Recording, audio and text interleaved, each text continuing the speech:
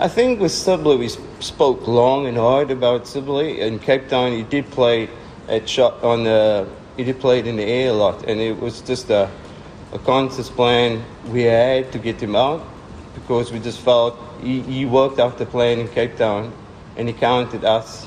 He walked into a bowler's line, and he played a few shots went in the air, and we thought, well, on the slowest wicket, it might be opportunity. I think the second wicket with Crawley was just Faf went in with instinct.